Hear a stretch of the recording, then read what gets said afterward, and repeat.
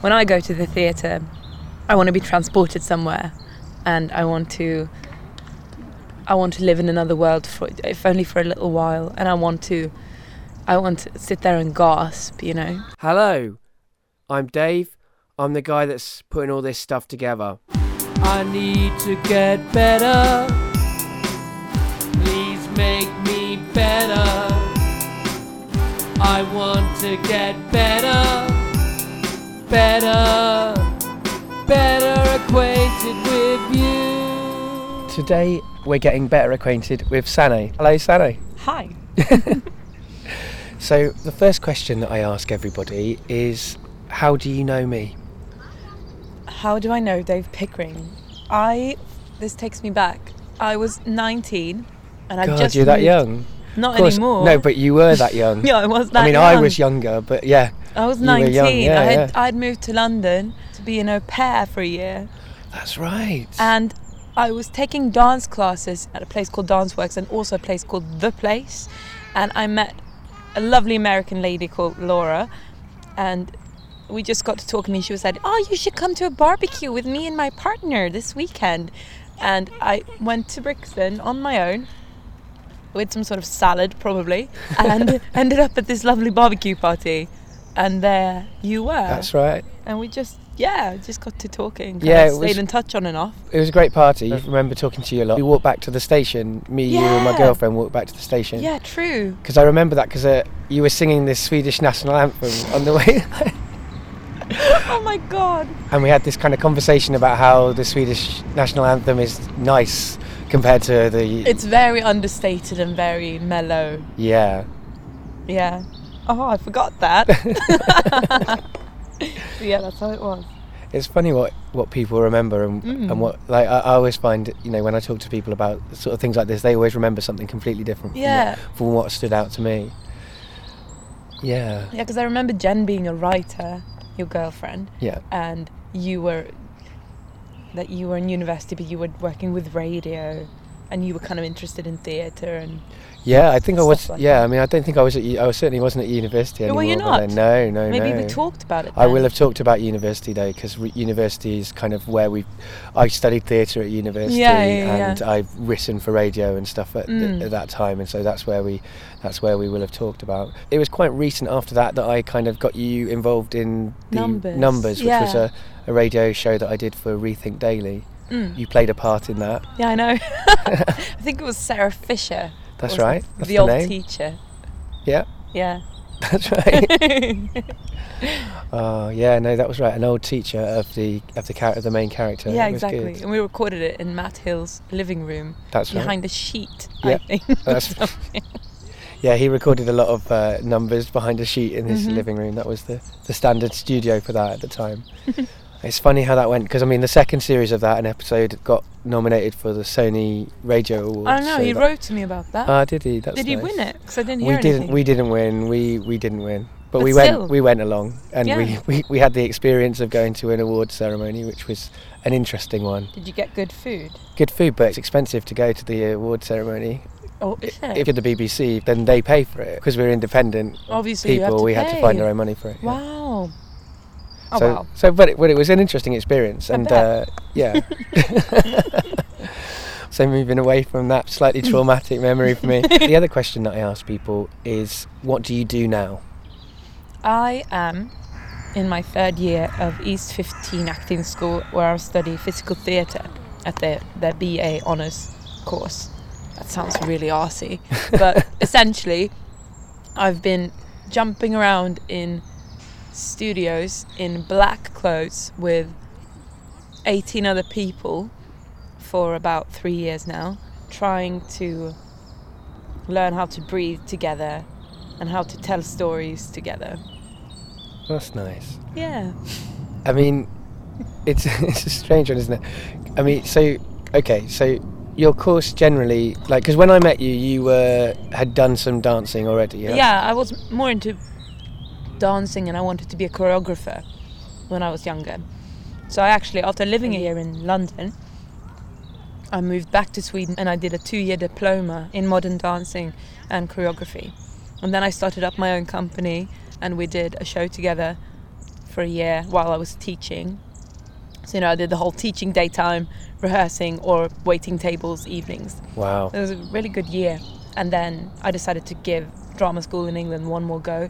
So I applied to East 15, to their acting course actually, because back then I didn't really know what physical theatre was. I just felt that something in what I was creating was missing, and I needed to study another element of like stagecraft. Yeah. So I was like, theatre, I need to go back to theatre. And I went to East 15 acting school and I auditioned for their acting course, which is very kind of American method based, as far as I understand. It's very much about realism and stuff like that. Stanislavski stuff. I think, but like early Stanislavski. Okay. They basically saw that I was a clown and sent me to the other clowns. So they put me in the physical theatre course, and I'm so happy that they did, because the way we works so well with what I'm interested in. Because I'm not interested in realism or naturalism, really. When I go to the theatre, I want to be transported somewhere, and I want to live in another world, if only for a little while, and I want to sit there and gasp, Yeah. So, and also I believe that stagecraft that involves the performers, when the performers have been a part of the creational, do you say creational process? The creative process. Yeah. I think that the ownership on stage is so much greater, and they enjoy it so much more, which means it's easier for the audience to enjoy it. That's right, because you're studying mainly something that is called devised theatre. Yeah. Listeners may not be aware of what this is. I mean, I did some devised theatre at uni, and I hadn't come across devised theatre until I went to uni, actually. Nor had I. and it's when the performers get together and they generate material through various different ways. There's different ways you can approach it, different directors or different groups, because often the devised pieces don't have a director, but they need one. I think, in my experience, when we haven't had an outside eye able to sort of put everything together, it's hard. What we do in my course, or have been doing, is that for your first 2 years we have something called Theatre Cafe every Friday, or every other Friday afternoon, and we were just given a theme, for example the chase, and then you're in your own time, in whatever groups or constellations you like to create, you create a piece that has something to do with the chase, and you can interpret that yourself. And it doesn't have to be long, like 2 to 10 minutes, and then you show it on Theatre Cafe. And and then obviously you don't have a director, but you learn how to create things in different constellations. And you see what works and what doesn't, yes, I guess. Exactly. Yeah. And we're encouraged to make mistakes, and we get lots of very harsh feedback, but we always get loads of applause as well. And that's our first 2 years, and then we go into our third year. It's all about creating shows. What I find with devised theatre, a director can really help elevate your work, because like you say, an outside eye can try and identify what you're trying to say and help you clarify that on stage. But if you have a director who doesn't understand devised theatre, they can mess you up as well. Yeah. You've done scripted work in the past. Not much. Okay. But I have, a little bit. The only script, I mean, all I knew is that you'd definitely done my script, but I've definitely done your script. Devised work is a very different kind of process than scripted work. I mean, you have to give of yourself a lot more. Like, I guess if you're following a script, then you can use emotional recall and stuff from your own life to fit what somebody else has got. But when you're devising, it all has to come from you. It's basically like writing or making music. The art is coming out of you rather than you're presenting somebody else's work. Yeah, definitely. But I guess the philosophy that we've been working the mostly with is the most important thing is that the audience feels something. Yeah. And your job is to communicate an atmosphere or sensation to the audience. It doesn't necessarily have to mean that you feel that every time or that you have experienced it either. But the work and the craft is to be able to create a sensation of that, or an atmosphere, or or a hint of that. Yeah. I think. But I mean, if it's physical theatre as well, it comes from you and your body. Like, Yeah. Yeah. And that's what's so interesting, how bodies relate in space, how much that can say. I don't have to tell you how I feel about you, because the way I relate to you will show that. Yeah. And also the like distances and how you move and what makes you move, what makes you speak. Like in our first term in first year, God, this is like a big promotion for my course, don't take it like that. But it's just been such an amazing experience, because the first term in our first year we didn't speak, because we were just investigating what happens before words are necessary. Like, how much is there in the silence, and how much can be said without words. There's so much. I think it's so easy for us to walk on stage and feel the need to talk and feel the need to tell people things. But I think it's a really good challenge to try to refrain from telling people things and just trying to like experience something there and relate and share.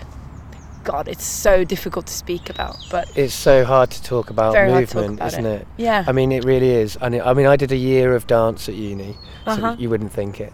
And I mean, I'm glad I did that, because it did help me to understand this thing about, like you say, bodies in space, and understanding my own body within space. And I did sort of devised pieces of dance. I sort of am aware that people listening may sort of think this is all very kind of sounds very pretentious and ridiculous, but actually the actual results are often things I think that are accessible and that people can engage with. I actually think it's more accessible. Well, many times. It depends on what you're used to, I think. I think that people have a barrier that they put up, which you have to get through. But you're right. When I was at uni, one of the experiences that I was surprised at is that I much preferred the dance and the physical theatre stuff than anything that was scripted, what we saw, because it really broke through viscerally into my experience. So you're right. Things like, I mean, we saw a dance piece where the performers would throw themselves over this wall. It was kind of about Eastern Europe, and they threw themselves over this wall onto a stage covered in stones, and it was like they just kept smacking down, and it was like just that the reality of the physical presence of a person throwing themselves off a wall onto some stones repeatedly, and you watching that broke through any kind of when you're trying to be kind of objective and critically evaluate something and look at it kind of unemotionally. That kind of rips into you, and you're like, wow. And you're right, you can kind of create magic in physical theatre that you can't do in a scripted play, and not in the same way, I think.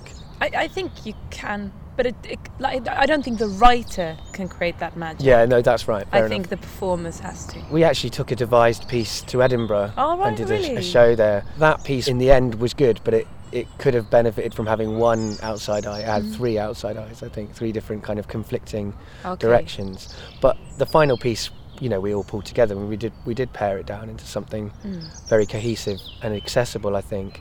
Do you think it all depends on what your initial kind of... Okay, I'm trying to work out how to phrase this. So, a devised piece could be anything. Yeah. Because you could just sit in a room and say, let's work something out.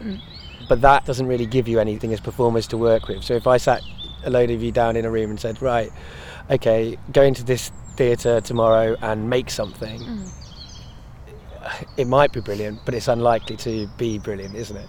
Yeah, well...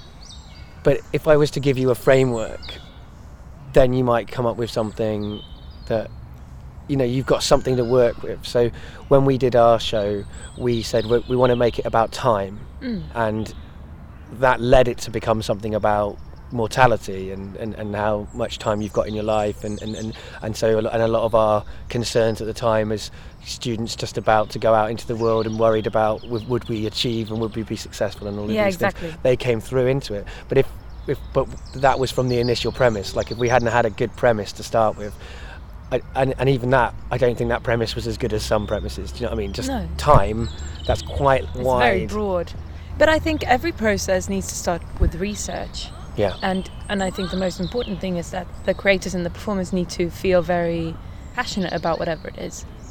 And I think it's helpful if if you don't know too much about the subject either, if you still have questions, because then you can try and find out through the process, like what it is, like ask the question through your creative work, and then maybe not have the answer for the audience, because you don't want to preach to the audience. They make their own decisions, they make their own answers. And people who want to go to lectures, they can go to lectures, but you don't want to come into the theatre and see performers preaching to you. At least I don't. It is hard to talk about, isn't it? But yeah, I agree that I think you need something to tie you together. Yeah. Some sort of theme, some kind of common interest. The reason I think that people think of this kind of theatre and this kind of performance sometimes as pretentious or unrelatable or just something they can't connect to is because they've seen a lot of bad examples of it. Yeah. Because when in its worst example, it is very wishy-washy. Like you know, people don't like. You're right. You don't want to come to a final conclusion necessarily for the audience, but you have to know what you're doing. And so often you see these kind of pieces where people don't know what they're doing. They've just got up on stage too early. They haven't spent enough time working it through. And that's the thing. It takes a long process. I think it takes a long process, but I think the more time you get, the more quality you can reach, because it isn't something that's written down already, because it will always be a work in progress, I guess. It will never be finished, which makes it so exciting, and it also makes it, I think the simpler the story, the better, in a way, because there is so much poetry that you can bring into simple stories, and usually simple stories hide very deep things behind them. So if you stick to a simple story and bring it to you, you can usually reveal that poetry rather than taking something very complicated and trying to narrow it down. Yeah, no, I do know what you mean, and I think you're probably right. Certainly I think you're right for the area that you're talking about. I think there are lots of different kinds of, like a novel, if you're making a novel, then I think sometimes there can be real kind of enjoyment in a complicated story. Absolutely. And I'm sure you're not saying that, but I think for the genre you're talking about, for physical theatre, I definitely think a simple basis, a simple framework for you then to develop from and to explore, because that's kind of what it is. I mean, the kind of theatre you do is, I think, the closest to the word play. Like, it's closer to the word play than what we think of as a play, which is a script. You are playing. And the play has to be there all the time, even when you're devising.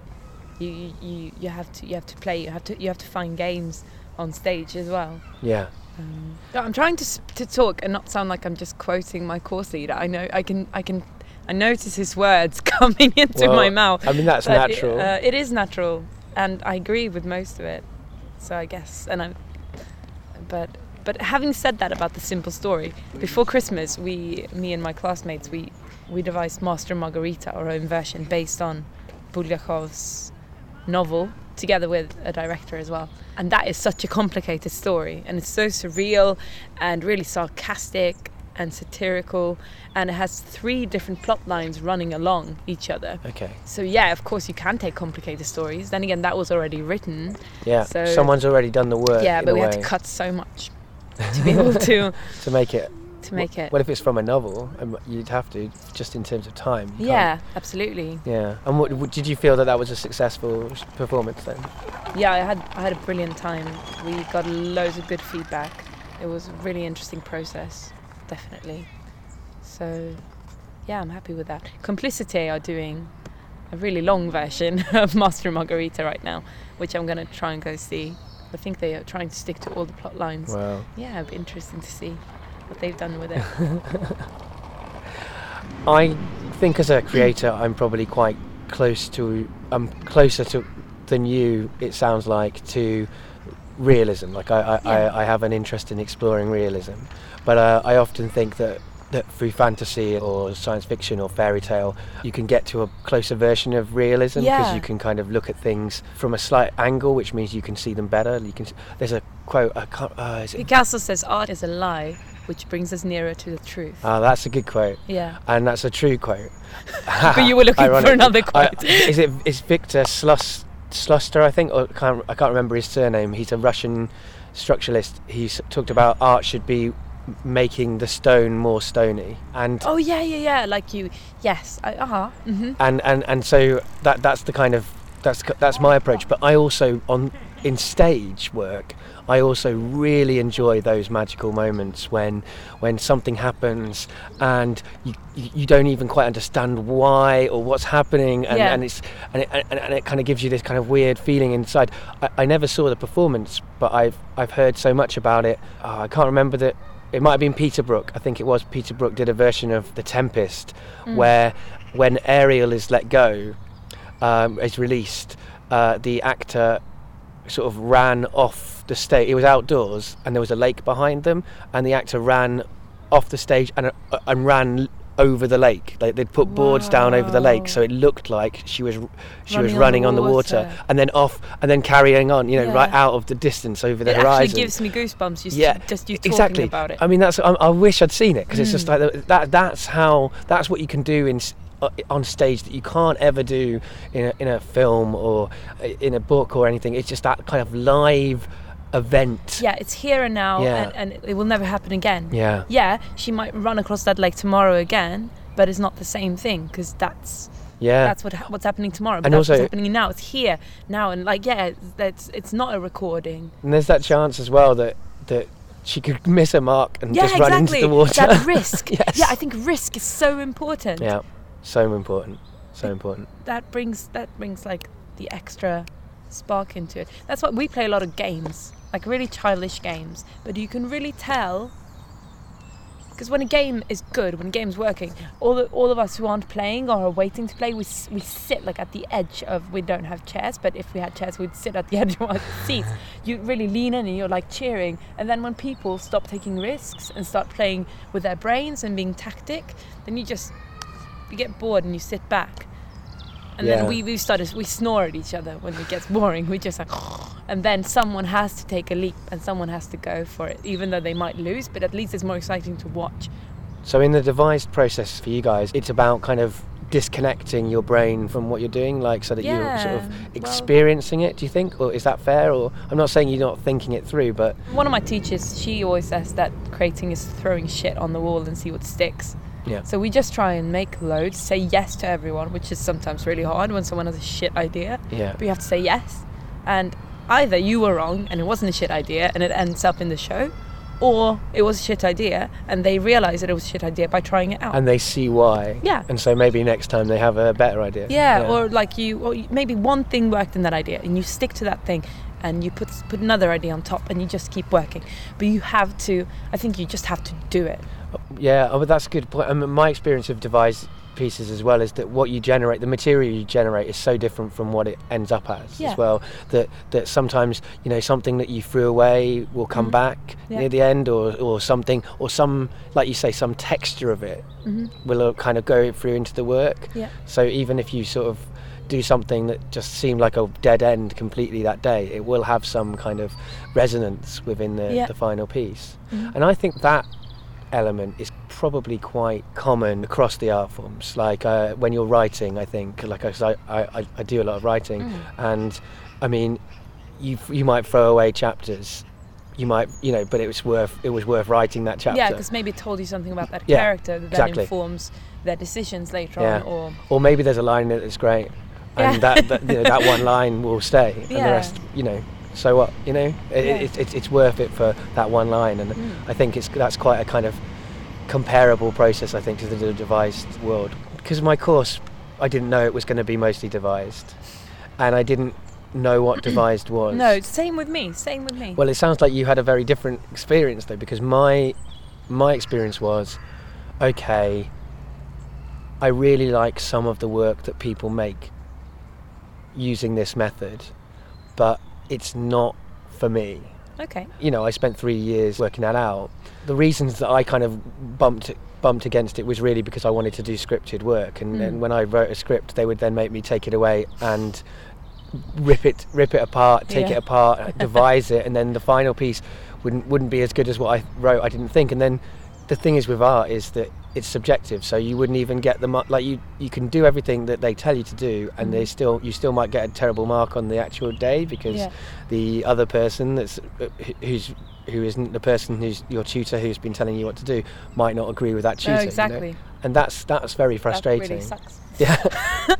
Yeah. Yeah, no, I struggled so much the first year because it was so frustrating, because we didn't know how to work together either. To say yes is so hard. And to just put your brilliant idea to one side for someone else's, in your eyes, half-assed idea is so hard. But sometimes it's the only thing you have to do, because you have to be generous with each other, and at the end of the day it's going to be worth it, because if you just say yes, you can try out 10 ideas during the same time it takes to argue about one. Yeah, that's a good point. So if you and then you generated 10 more minutes maybe than just 1 minute of your idea. So just say, yeah, we'll try that, and you do it, and you got something, and then, okay, we also try this, yeah, you do it, and usually it's like you find one thing that's common with all these 10 ideas, and that's what you're going to stick with anyway. It's not going to be one.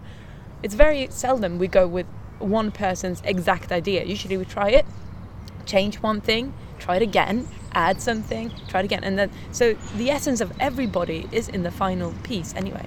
But it's a skill to work like that, and I think me and my group didn't find that until the end of our second year, I think. It's kind of getting rid of ego, isn't it? Yes. Yeah. I mean, I think the older I get and more art I make in different mediums, the more I come to the conclusion that really, like, all artists should aspire to get rid of as much ego as possible in their art. You know, you can have ego in your life. Yeah, you have to. Otherwise and that's healthy, and that's actually useful to an artist as well to have some ego. But yeah, getting rid of ego in the work is really important, I think. Yeah. That's also something that we keep saying, that when we are on stage together, we are there to make everyone else look wonderful, which was such an liberation for me, because as a dancer, I always felt very inadequate. I never felt that I was as good as the others, and I always had to fight. I was very rarely asked to be in someone's piece, and yeah, I had to fight really hard to stay at the same kind of level as my friends, whereas everything seemed to be very easy for them, and I always felt inadequate on stage. And then I came here, and that philosophy came into my life, that I don't have to worry about me, because my job is to make everyone else look wonderful. And when I'm on stage with my 18 classmates, I have 18 other people who are trying to make me look wonderful. Yeah. That's a really comforting thought when you're out there, because I'm like, I get nervous, and then it's okay, because Amanda is here to make me look wonderful. It's fine, like, or whoever I'm on stage with. Yeah, no, totally. So, yeah, less ego, more throwing shit on the wall to see what sticks. When did you first get interested in movement, in dance? Theatre was my first interest. My parents say that they still don't know why I wanted to do theatre, but the first thing I started talking about when I could talk was that I wanted to do theatre. And they don't understand why, because I come from They don't know where the vocabulary came from. No, they were like, why? Where did you get that from? Because we come from this small town in southwest of Sweden, and there is no theatre there. Sometimes, there are a few kind touring companies who come every now and then. And my mum or dad would take me whenever there was something, but it was very rare that it came. So they still to this day don't know where I got that from, that I wanted to be in theatre. And there was no theatre group for kids, so they put me in dance school because that was the closest thing they could think about. Okay. So I've been dancing since I was 4, due to the lack of theatre. But I'm really happy about that. Like you said, I think it brings, everything informs everything. Yeah. I think. Yeah, so. I mean, I certainly have learnt to, although there's kind of the residue of it still, I guess, in the way I talk about it, I try to chalk everything down as good experience. Yeah. Because it was, everything's a learning experience, like you say. And so you were dancing from 4. Yeah. And you were saying that until you came here, though, you didn't feel that you were kind of meshing with the kind of dance experience. It was always very hard for me to dance. Still is. Probably because the dancer ideal comes from a body that isn't just a trained body, it's a genetic body. Like, you have to be born with very open hips, with a very thin frame, all of that. At least the ideal. Of course, now we're in a very contemporary world where there are people who challenge this. Yeah, often the most interesting dance, I think, because it's like with music. I often say, like, to get an interesting rock band now, all you need to have is everybody be a woman, because for years and years and years there's been no women in rock. So that just changes the dynamic just as soon as you have. So if you have someone like, to draw it back to what you were saying, if you have someone who's not the stereotype, that can be very, very interesting to watch. I remember I saw an old man doing a dance piece about death once in the Edinburgh Festival, and and I was like, this is better than so many dance pieces I've seen in my life. You know, this is it was amazing. But no, I mean, it's definitely been challenged, but it was still very difficult for me to dance, even though I loved it. It's only occasionally being challenged as well, really, generally. Yeah, you still have, like, the image of the ideal dancer, and they still get work. Yes. So then I was drawn towards choreography, probably because I also felt that urge to create. And like I said, it was just a lucky mistake, basically, that I ended up on the course where I ended up on, and ended up discovering all these wonderful things with all my wonderful classmates. And you've done acting, you've done dancing. Do you sing? Yeah. I thought you did. I do. It's my favourite thing. Because the first time I met you, you were singing the Swedish anthem, like I say, and it was very pleasant. And as a musician, I noted, even in that drunk state, that you were singing very well. Yeah. Oh, thank you. Yeah. No, my dad's always been playing and singing. My brother is a great singer and he plays. My sister's a beautiful singer. My cousin is a great singer and he also plays. Like, I've always had music around me. My mum loves music, she's always playing music. But I think that's why I've never chosen it as a profession, really. I've been in choirs and I've had singing lessons and piano lessons, and I recently started playing the accordion as well. Oh, cool. Yeah. I like the accordion. But I've never been attracted to studying music on its own as an art form on its own. I think I love using music on stage, like live, having like to play it and sing it live. But I think because I have so many people in my family who are pursuing it more or less professionally, I always felt that I needed to take another path. Okay. So it's kind of almost too easy to do this, to do music. I'm not saying that you are kind of saying it's easy to do music. No. I mean, it would have been the obvious thing to do. Yeah, in a way. And also I'm not as eager to explore music as I am to explore what I'm exploring now. Yeah. And Well, music and acting and dance are all the tools you need to be a devised performer, because if you've got those three things, then you can kind of make your body do whatever is needed from the piece. Because your body is your instrument, right? And the body can do so many things, like make music and make shapes and poetry in the air, you know, like...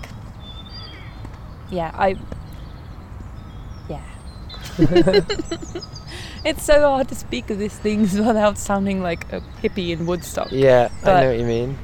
But still, I mean, it's true still. I'm sorry, but I haven't seen a bumblebee. I guess it's the first bumblebee of spring. Because we're in a park in an area that neither of us know very well at all. No. In the Docklands in London. Mm-hmm. Because you were auditioning today, weren't you? Yeah, I went to an audition today, and it was really funny. Actually, I was telling Dave before he turned on the record. I came into this warm-up room, and of course, I have all these tiny girls who are bending themselves inside out, and I'm not that tiny. I'm not that flexible. She's not untiny though. I mean, she's not. You know. I like my food. You're a normal woman. Yeah, I have a normal body. I'm not a petite, basically, and I'm not that flexible. So I'm touching my toes and trying to roll my pelvis and warming up. And then we come into the audition room, and before me I have two quite sturdy, really muscular women. Black Swan style. Yeah, but no, not at all, because they're really muscular, but they're tiny, like tiny muscular ballerinas. Okay. But these women were like hefty, okay. Like they had, and they were throwing themselves off of scaffolds and stuff. So all of a sudden I felt so much better about myself. You were saying to me as well off mic before we started that sort of social politics is something that you're particularly interested in, particularly in terms of gender, but it's something that you find really hard to, I don't want to say crowbar, but feed into the actual work you're doing. Yeah, I think because, like I said, I'm not interested in being preachy. Yeah. And something can get, political theatre I find is very difficult because it can easily get really insistent or very, it's like acted out journalism as well. Yeah. And I love watching documentaries and listen to the radio and read my newspapers and stuff like that. But in the theatre, I have yet to see a political piece that's aiming to be political and that actually drew me in through its theatricality as well. Not just, it was an okay piece and I really respect the subject. Yeah, I would love to go and be completely theatrically seduced and then go away and really, really think about that issue.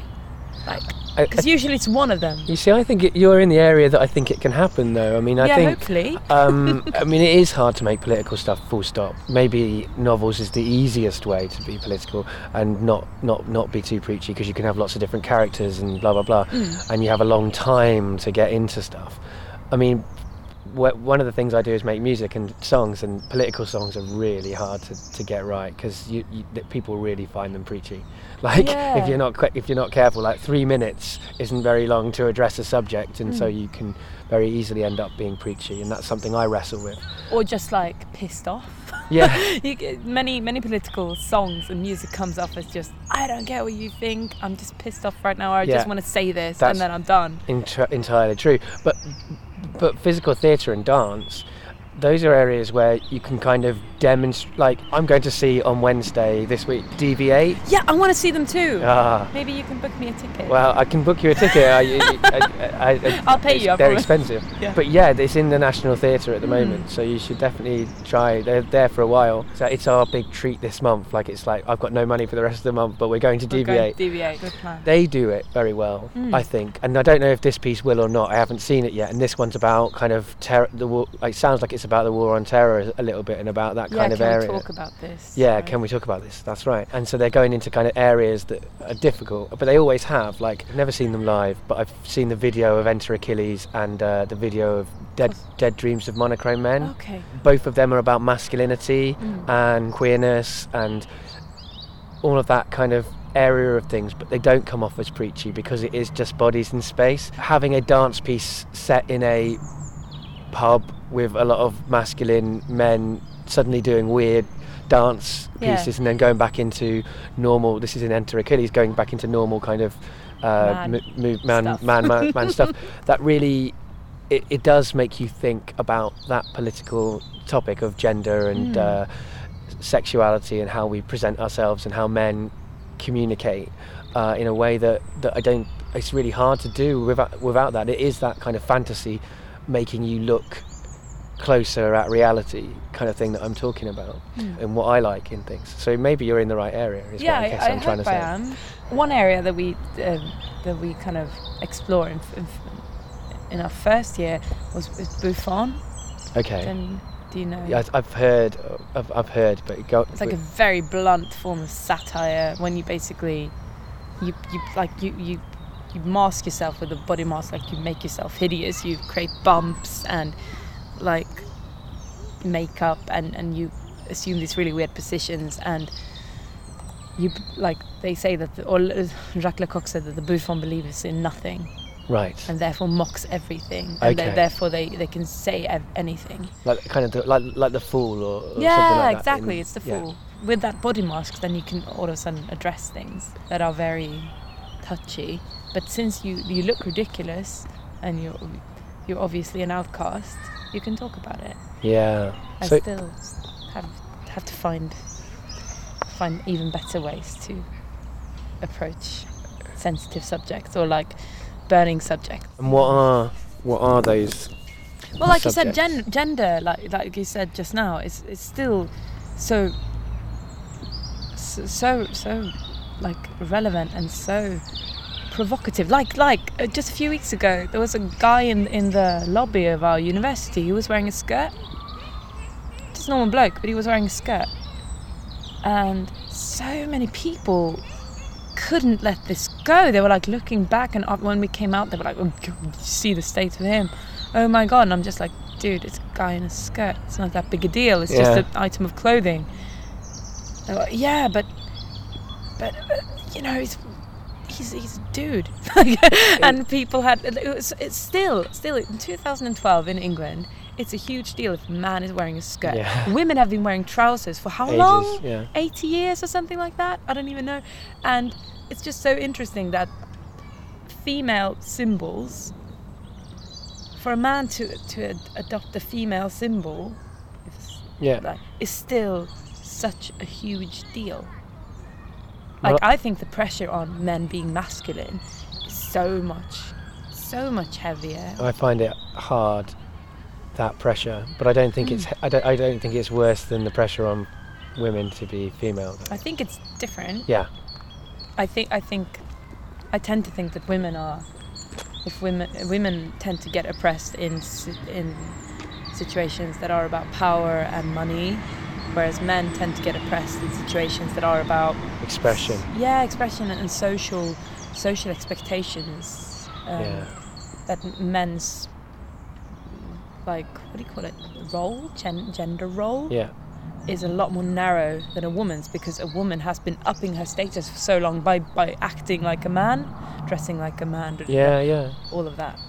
But then it's interesting, I mean, because like what you're saying about wearing a skirt, it's like that makes you more vulnerable. And which is funny. When I was walking to, absolutely, and when I was walking to interview today, a woman ran past me and she was wearing a skirt and high heels, and she was trying to run, and this was it was, you know, it wasn't the right clothes to be wearing to run. And I was sort of watching her thinking, you know, it's crazy that she's kind of disadvantaged. Like if I had to run for this bus and she had to run for this bus, like I could get there first and I would definitely get on that bus, whereas the fact that she is kind of wearing these high heels and this kind of tight skirt with a kind of slit, like it's not practical. No. What she's wearing, but she's wearing that to get another advantage, which also is very interesting. No, there are lots of politics about like how, you know, what people are wearing and what and what you're saying with it, and how you're asking people to watch you, which is so annoying as well, because all these conventions are things that we've invented. Like I was listening to a program about Jeanne d'Arc originally, but they talked about how, because Jeanne d'Arc was burned on the stake, it's not only for hearing the voices of saints, but because she was dressing like a man. She cut her hair short, and she was wearing trousers and armor. Oh, did you say armor? Armor's right. Oh, yeah. So we're talking about Joan of Arc, Yeah. Sorry, I pronounced it the French way. You pronounced it correctly. I was just making sure that people hearing it wouldn't incorrectly.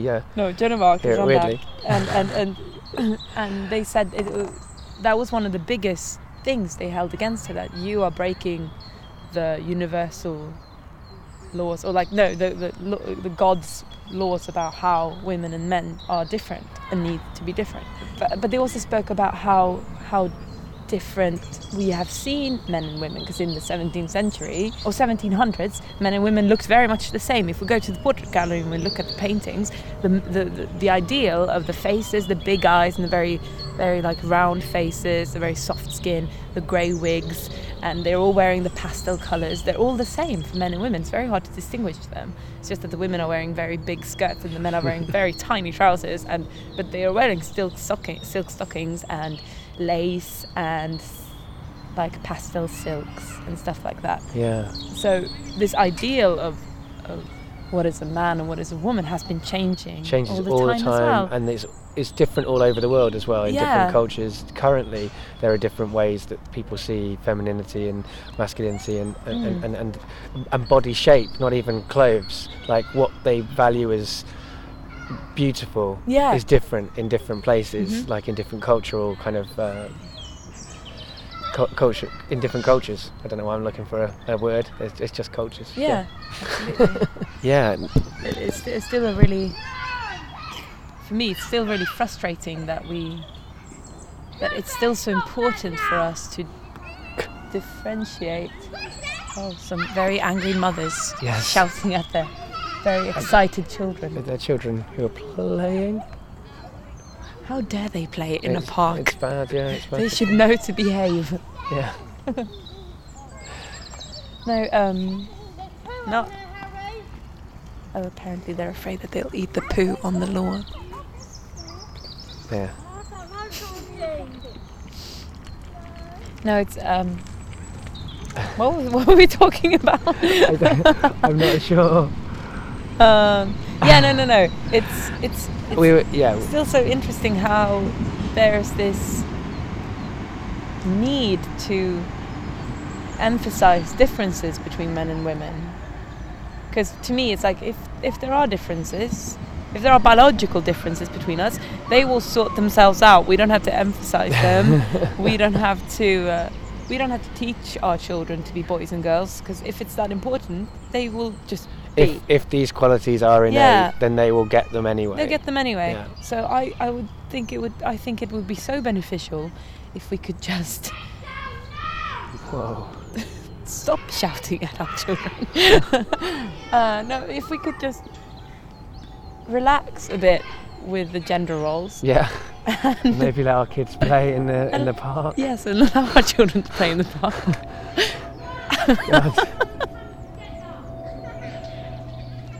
Wow. I think it's time for an interval. Yeah. It's hard to maintain, because for me as well, because I've got the headphones on, I can kind of hear it really intensely in my head when she's shouting and when she's engaging with her children over there. And it almost sounds like it's a radio show for me. Like, do you know what I mean? When I'm actually interviewing someone, like someone in the background. Yeah. So it's I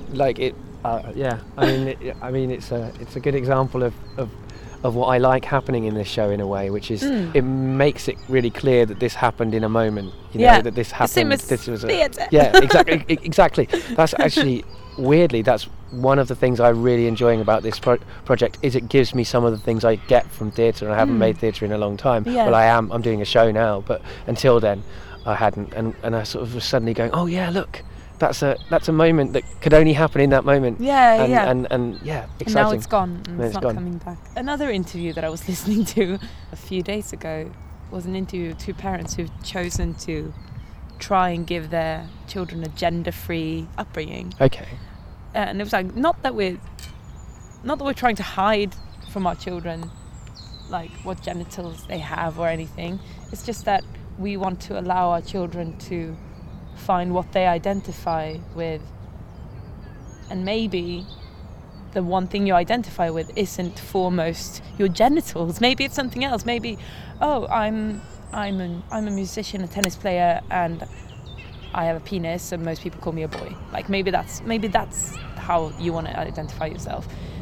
God, this comes out really messy, but it was very interesting to listen to them, because they also said it's interesting to see how people, because they just let their kids dress how they want, and they have non-gender specific names for them, and they said it's very interesting to see how people get so confused when they can't see if it's a boy or a girl, even if it's a 3-year-old kid. They really get upset about that. Yeah, and if they say wrong, and they say usually we don't correct them because it doesn't matter to us if it's a him or a she, like it doesn't matter.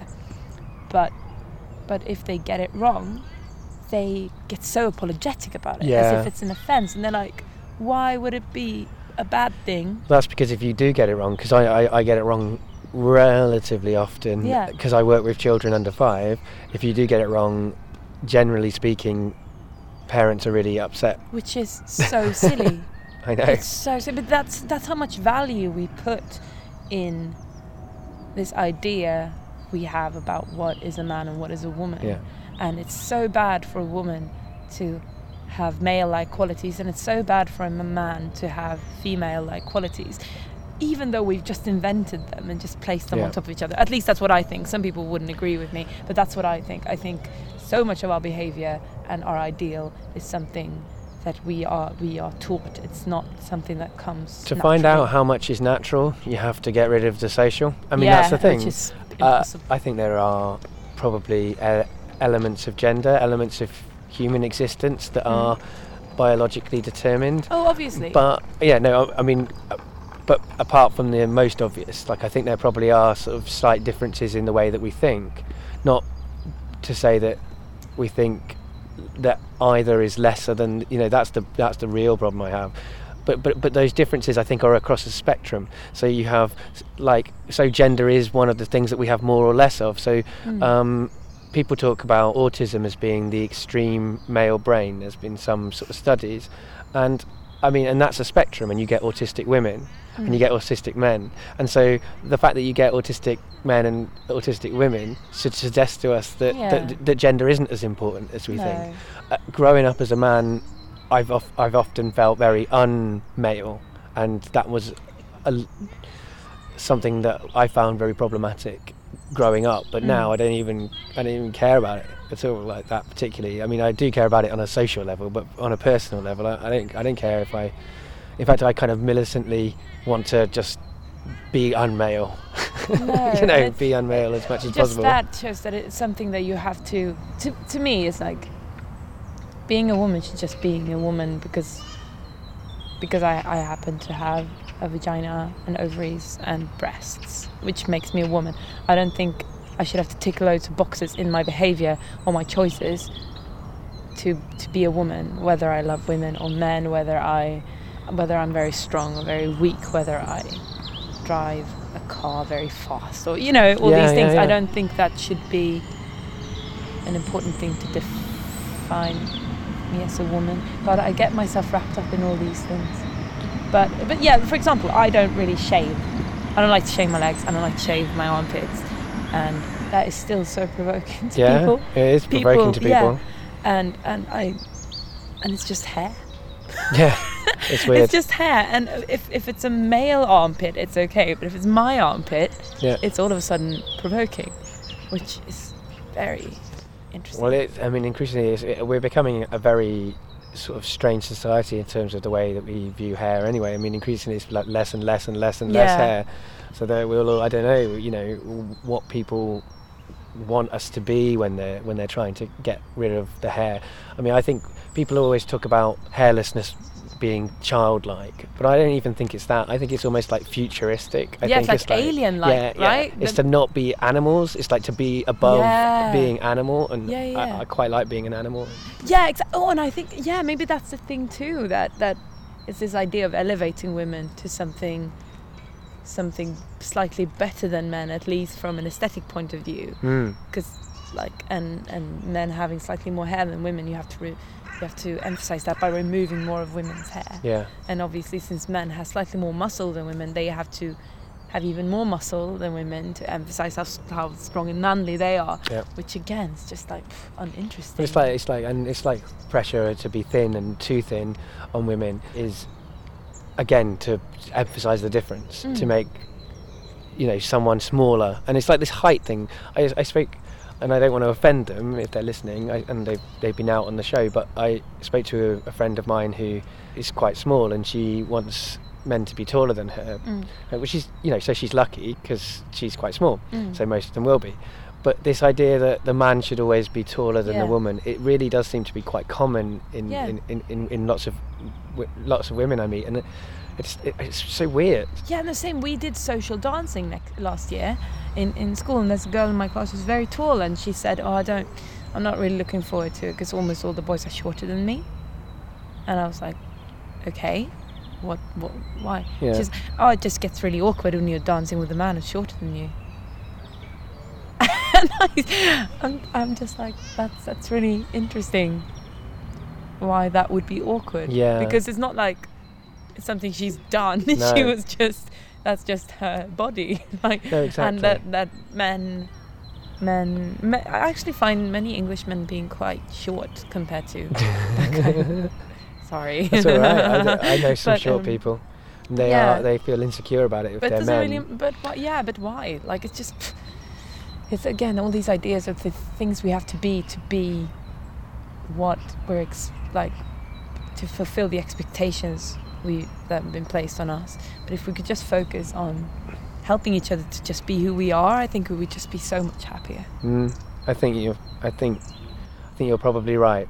I think it's very hard to change those things. That's the thing, and they're so complicated. They are, because they're so wrapped up, and there are elements of it that you still.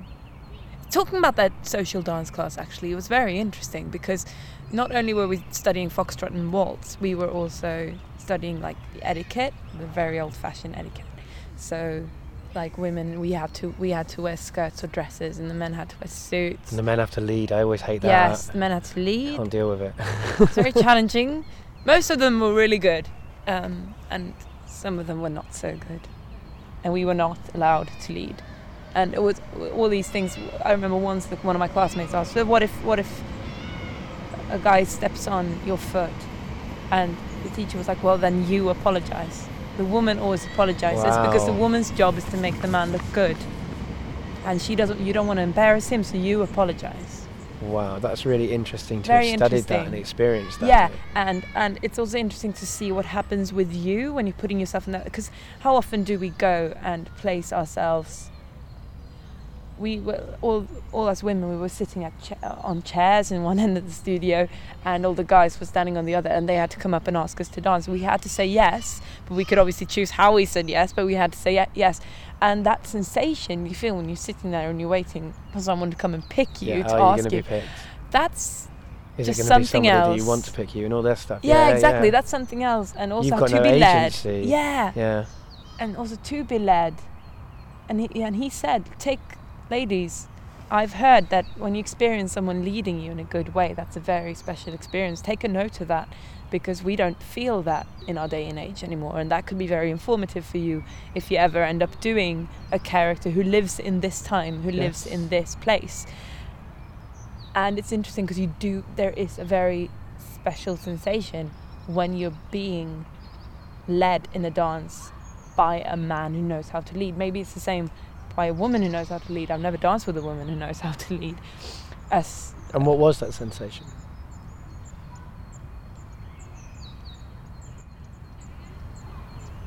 You can't describe it.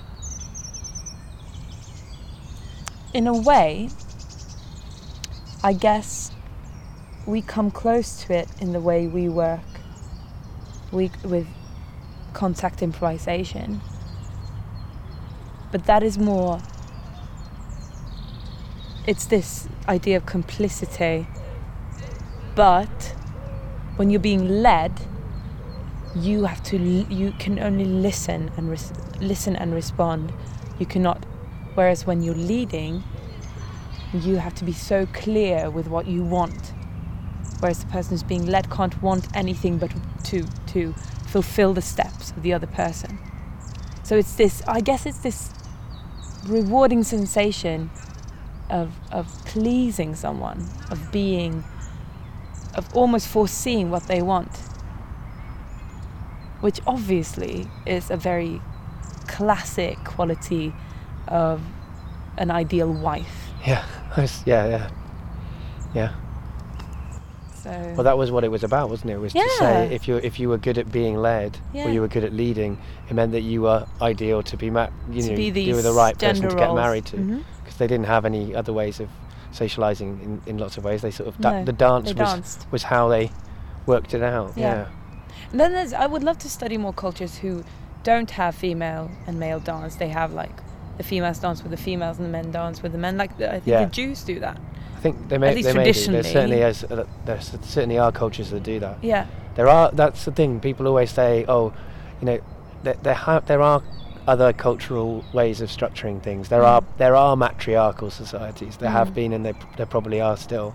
I mean, there are very complicated kind of gender different cultures with absolutely as much pressure on the gender roles, but different pressure, different positions where people are.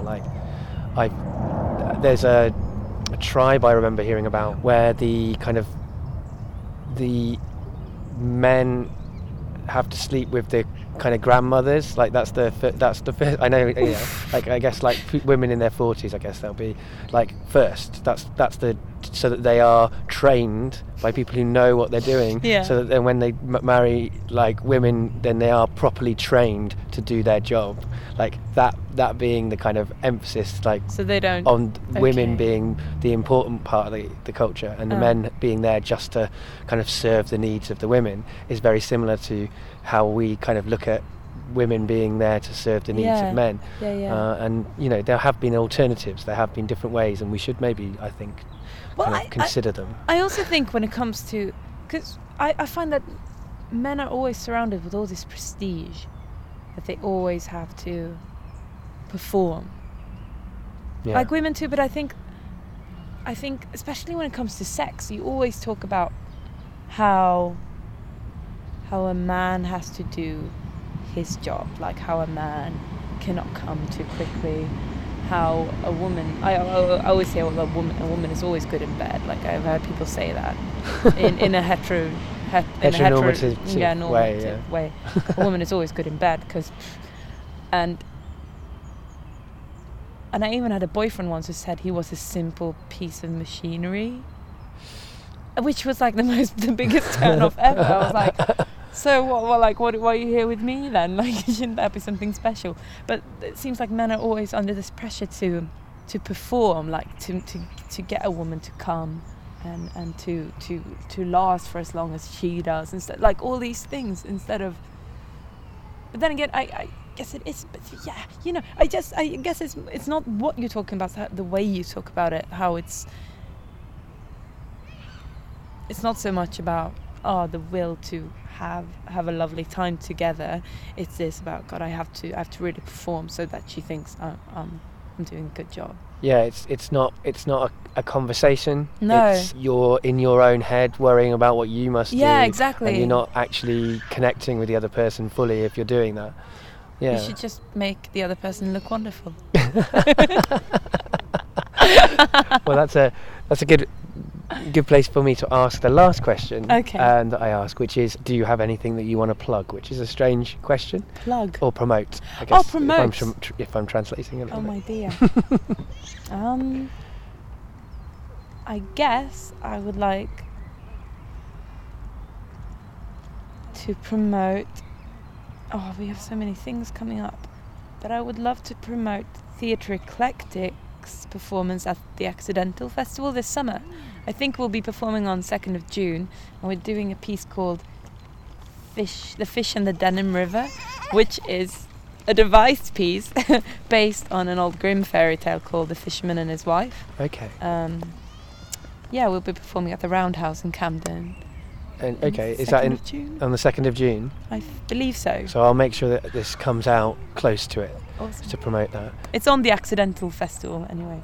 It's a part of that, and I think that seems to be a really cool festival. That sounded really cool. Yeah. I saw that on your Facebook, bringing in companies who are still students to perform at a big London venue, the Roundhouse. Yeah, exactly. So I think anyone who wants to support Accidental Festival, whichever show you go to, you should just go see loads of shows, because it's a good thing.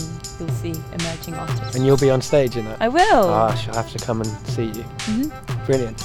And the last thing I ask people to do is to say goodbye to the audience. Okay. Goodbye. Bye. Audience. I think I was right on the Peter Brook reference. Brief internet surfing has suggested that I was, so that's a rare first of being right, but I might not have been. So either way, it's a nice story. Victor Shklovsky was indeed the reference I was looking for. Art exists that one may recover the sensation of life. It exists to make one feel things, to make stone stony.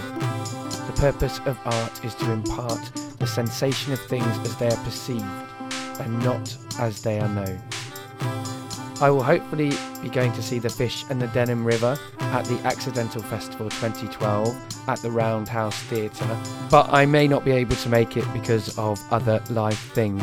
I wrote a series of blogs about my experience going to see DV8, at the National Theatre, and I'll link to them in the show notes for this episode at www.gettingbetteracquainted.co.uk. You can find Getting Better Acquainted on Twitter at GBA Podcast. You can find it on Facebook. It's Getting Better Acquainted. Have a search on Facebook and like it. You can also subscribe by searching on iTunes and subscribing to us that way. And on the Stitcher Smart Radio app that you can download for your smartphone from Stitcher.com or through the App Store. There are lots of ways to get better acquainted.